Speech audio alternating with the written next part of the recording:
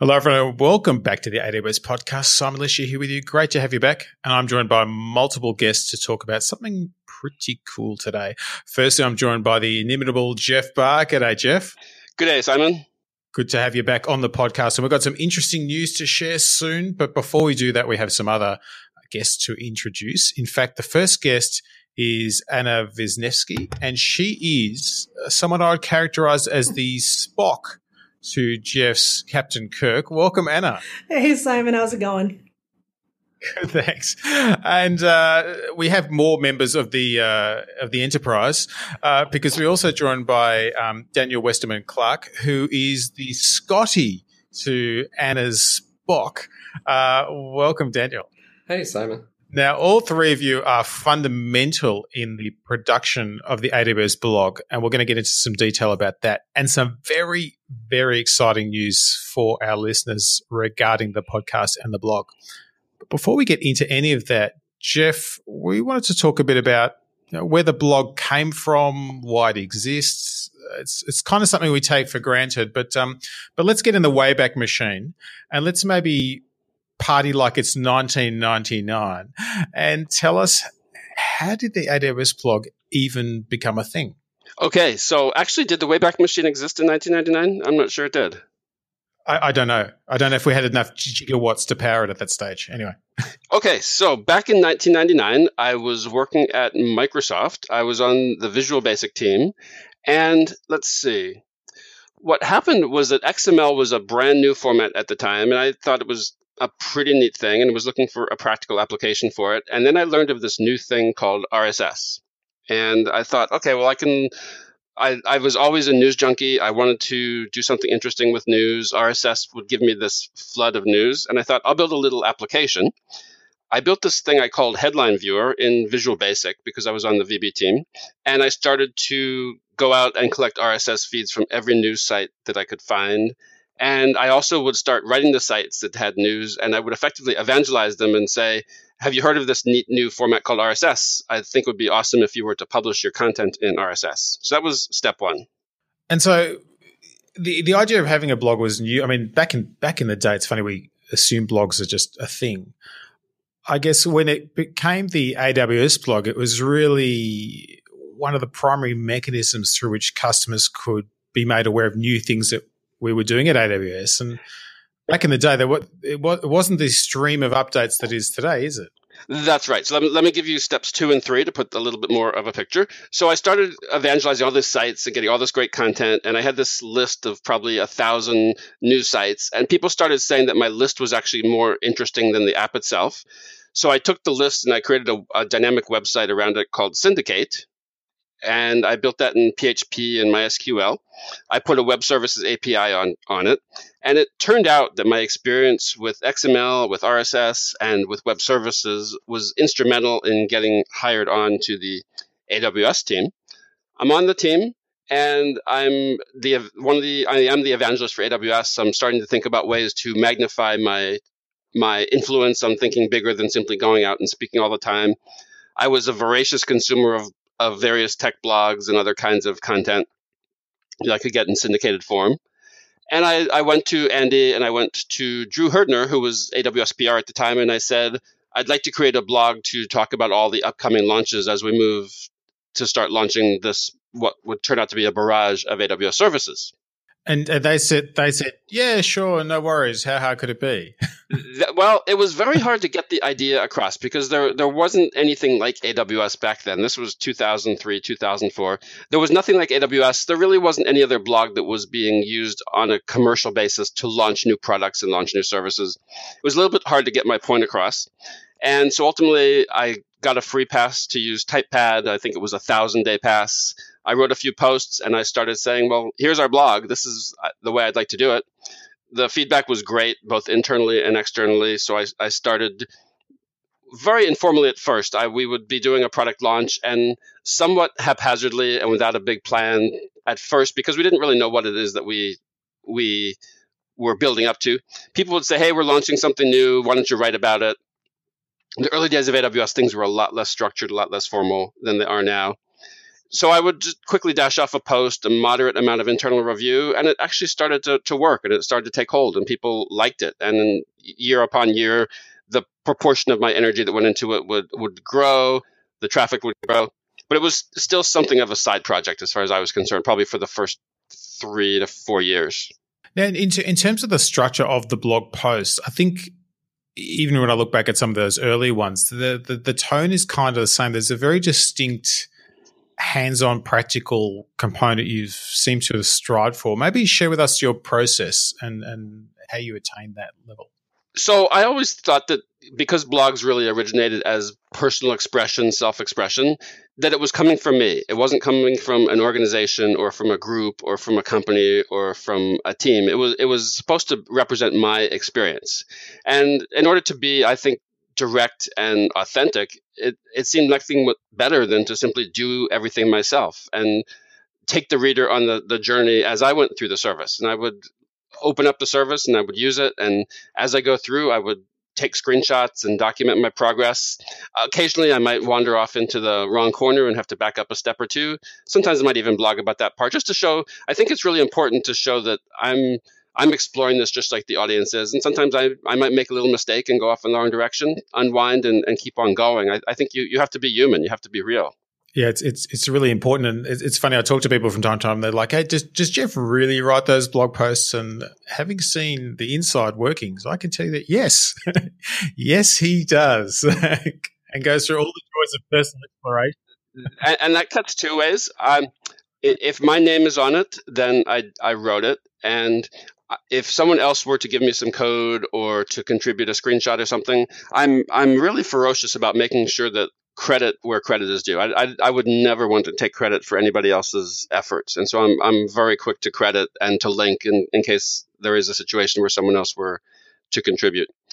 Let me tell you a bit about the process, because this has evolved over the years, and this works really well for me. At a lot of times, I will have several posts going concurrently. And I think that if anything has gotten better over the years in terms of my skill and my expertise, it's just the ability to deal with a lot of things happening at the same time. And the way I like to do that is to operate in what I would think of as a stateless fashion. So I try to keep actually as little bit of information in my head as possible.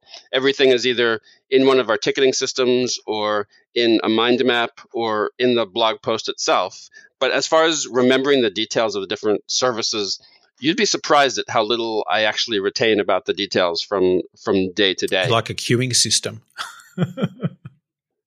In a sense. And so what I like to do when a new team is getting ready to launch, the first thing that they'll create a ticket. And Anna is very, very emphatic that they must have a ticket and they must conform to our model in order to make sure that we have some level of discipline on the team. They create a ticket. They attach this uniquely Amazon document called the PRFAQ, the press release and frequently asked questions. That document generally will give me about 80% of the information that I should have in hand in order to write the post. So I'll take the PRFAQ, I'll generally print it out, I'll read through it once with a highlighter, and then I'll open up my mind mapping tool, and I use a tool called FreeMind. I really, really like FreeMind because it's mostly keyboard driven. I'll go through the PRFAQ, and I'll take all the facts and all the content in the PRFAQ, and I'll turn those into a mind map. And the mind map is effectively my internal representation of what I would like to write in the blog. I get that mind map put together. And at that point, I feel like I'm probably about 70% of the way through the blog post. I haven't written any content, but I've got my thoughts and the content organized. And at that point, what I simply have to do, and this sounds like it's overly simple, but once I've done this, it is pretty straightforward. I simply traverse the mind map in, I think would be called a depth first in order traversal. I'm pretty sure that's what I'm doing. I do a depth first in order traversal, and I turn effectively the interior nodes become paragraphs and the leaf nodes turn into sentences. And what I'm doing as I do that traversal, I'm making a lot of judgments about the level of detail, if you will, about how much content I really have room for in the post. So that mind map gives me a nice organized view of all the things I might choose to talk about. And then I make a lot of judgment calls as I traverse it to decide what is really the most important and what do I need to emphasize. And so how long, this is probably the how long is a piece of string question, how long would it typically take you to do a blog post? Well, there's a whole lot of different parts of the process I haven't talked about yet, but generally creating the mind map is going to be on the order of, let's say, 2 to 3 hours. If I can sit down and focus, writing an 800-word blog post might be on the order of, I'm going to say 4 hours, 5 hours or so. That's going to also depend on the state of the service. So one of the interesting things when you're a blogger is that you're handed all these brand new services, but the services aren't done yet, because if they were finished, we would have already launched them. So generally, I get things when the last bits of connectivity have not yet been established. And so there's sometimes a little bit of back and forth with the team to confirm that things are working as expected. But generally, you can figure there's about 6 hours of writing and screenshotting and linking and so forth to get to the first draft. Just to the first draft. That's pretty cool. Yeah. So let's jump at this point, because I think it's relevant to bring Spock into the conversation. So Anna, clearly this was a model that worked back in 1999/early 2000s. However, you're really the one who makes it work at scale. Do you want to talk to us about how you make that work, but also what the scale looks like these days? Well, when I came aboard about 2 years ago now, Jeff was managing everything through email. So basically, he would get an email with someone having a launch coming up, and he'd write a blog post. But with about a 40% year-over-year growth in things we're launching, that ends up getting pretty big pretty fast. So I worked to put a little bit of process behind it, where it was basically, now there's a ticketing system. Which is why if you ever see someone from the blog team on the back of our hoodies, it says, "Is it in the ticket?" And essentially there's a ticketing system now where people put in a ticket and they ask for a blog post. And then we look and we have to prioritize which post Jeff can do, because he's one person. We do occasionally have surges of other evangelists helping write. For example, during reInvent, we put out 37 blog posts. And that's with a team of myself and then 3 writers. So that gets a little hectic, but we basically scale by finding where our priorities are and using the ticketing system to keep all of our timing on track. And the listenership has certainly grown from the start. Can you give us any data about which posts are popular or places people tend to read from, etc.? So it's really funny is that we have a couple posts that are really fairly old that tend to be really popular. One that comes to mind is we have a calculator post. It is always in our top 10 performers, which we kind of use to pick on our engineers that were updating that calculator. But one of the things that always performs well is when Jeff does something a little bit unique, a little bit different. For example, when he uses Lego, anytime Jeff does a Lego post, those perform really, really well. And people tend to really engage on those, because we're not just looking at did people read. We also want to see, do people talk to us? Are they sharing the post? Are they making comments? Are they asking questions? So Eyes On is great, but customers talking to us and engaging in a conversation is what we're really aiming for. So Jeff's fun with Lego always helps with that. I guess it's interesting because it really appeals to the builder side of people, and it's one of the challenges of IT is that everything we deal with is kind of abstract, and so visualization with Lego is fun. Although I think it brings its own problems. I think when you were doing the Lego one for one of the reInvent launches, some transportation fun you had to deal with. So, well, let's just say though, when you're talking about how a lot of what happens in IT is abstract, this particular Lego thing we're going to talk about right now was very concrete. Like, we had a very clear vision of what this Lego object needed to be. So go ahead, Jeff. All right. So I'm sitting here in my home office, and I'm surrounded by probably I'm guessing about 300,000 Lego bricks and constructions of various types. And looking right in front of me, there's this really neat truck that is an actual Lego product that I built. And when I was getting ready to blog about Snowmobile, I heard that it was going to be a truck, and I looked at that Lego truck, which is actually in red, and I thought, oh, I could make one of something like that in white, and that would be kind of a neat thing to have. And I started proposing it within the organization, and I was sure at some point somebody would shoot it down and say, no, you can't use Lego. That's for children, even though there's quite a few adult Lego fans like myself. But every time someone saw what I was working on, all I got was positive feedback and lots of encouragement, and of course suggestions to build even more. And so I built what we call the snowmobile truck, and I built some scenes to go along with it. And I was very, very proud of it, and I was absolutely apprehensive about getting it from Seattle to Las Vegas without it just degrading into a box of bricks, never to be seen again. So Anna was generous enough to give it a custom escort from Seattle to Vegas, which she can tell you about. Yeah, I decided to drive, and so we mostly because I wanted to go through wine country before going to reInvent, but we put the snowmobile in the back of my car so that it got there in one piece. We like it, the mobile and the mobile. So Daniel, pretty much. Daniel, you're the Scotty here. You know, if we give her any more, she'll blow up. This is probably one of the more heavily trafficked blogs and enjoys the feature of people waiting for new announcements and then hitting it really hard. So tell us about some of the work you've been doing on the platform lately. Sure. So we have kind of an interesting architecture in the sense that we run a lot of very commonly used tools behind the scenes, but then to actually make the website run quickly and scale to the traffic that we see, we have very custom services that we've built on the front end that customers interact with. And what are some of the biggest challenges you've had to face in terms of making this platform sing? Like, what are some of the technical challenges you dealt with? So early on when Anna was first hired, she went through a pretty major content migration process and triggered all sorts of alarms for my team. I think she broke it. We ended up having about 100,000. I totally broke it. I was wondering if he was going to mention that. Like the first time we ever had a meeting together was him going, "You seriously set off all these alarms." I'm like, "Oops."